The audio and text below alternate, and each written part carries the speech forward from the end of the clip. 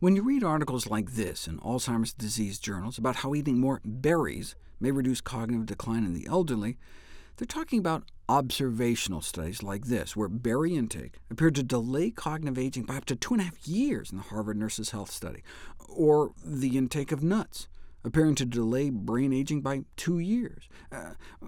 They're just talking about associations, meaning berry eaters and nut eaters tend to have better brain function as they age after trying to control for a bunch of other lifestyle factors. But you don't know if it's cause and effect until you put it to the test.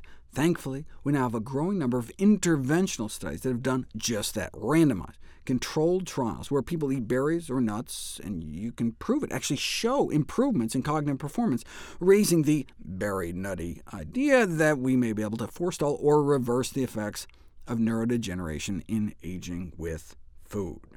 For example, this study on the effects of walnut consumption on cognitive performance.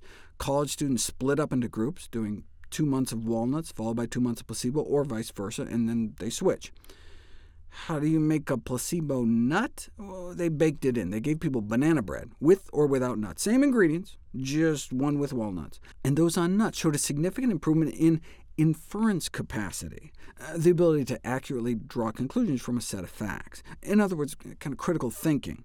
And so on a practical level, maybe students or young professionals in fields that involve a great deal of critical thinking or decision-making could possibly benefit and gain a slight advantage through regular consumption of walnuts. Or this berry study, where they randomized folks to some crazy berry smoothie with blueberries, black currants, elderberries, lingonberries, strawberries, and a tomato. And not only did their bad cholesterol drop about 10 points, they performed better on short-term memory tests. So good for the heart, good for the brain. And not just better on like pencil and paper tests, but real-world applications. Give people Concord grape juice versus some fake grape Kool-Aid type placebo, and you can get improved performance on like everyday tasks, like quicker response times in driving tests. Why not just give people Concord grapes instead of juice? Well, then it's harder to create a placebo, and of course the study was paid for by Welch's. OK, fruit and nuts. What about vegetables?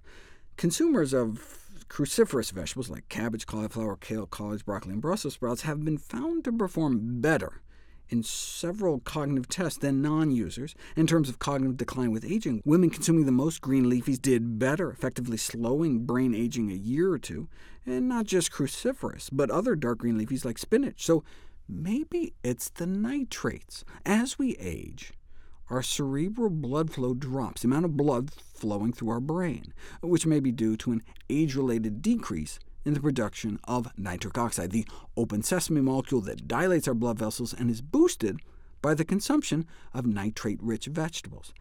This reduction in blood flow to the brain may be a major risk factor for the impairment of cognitive function and the development of neurodegenerative diseases such as dementia.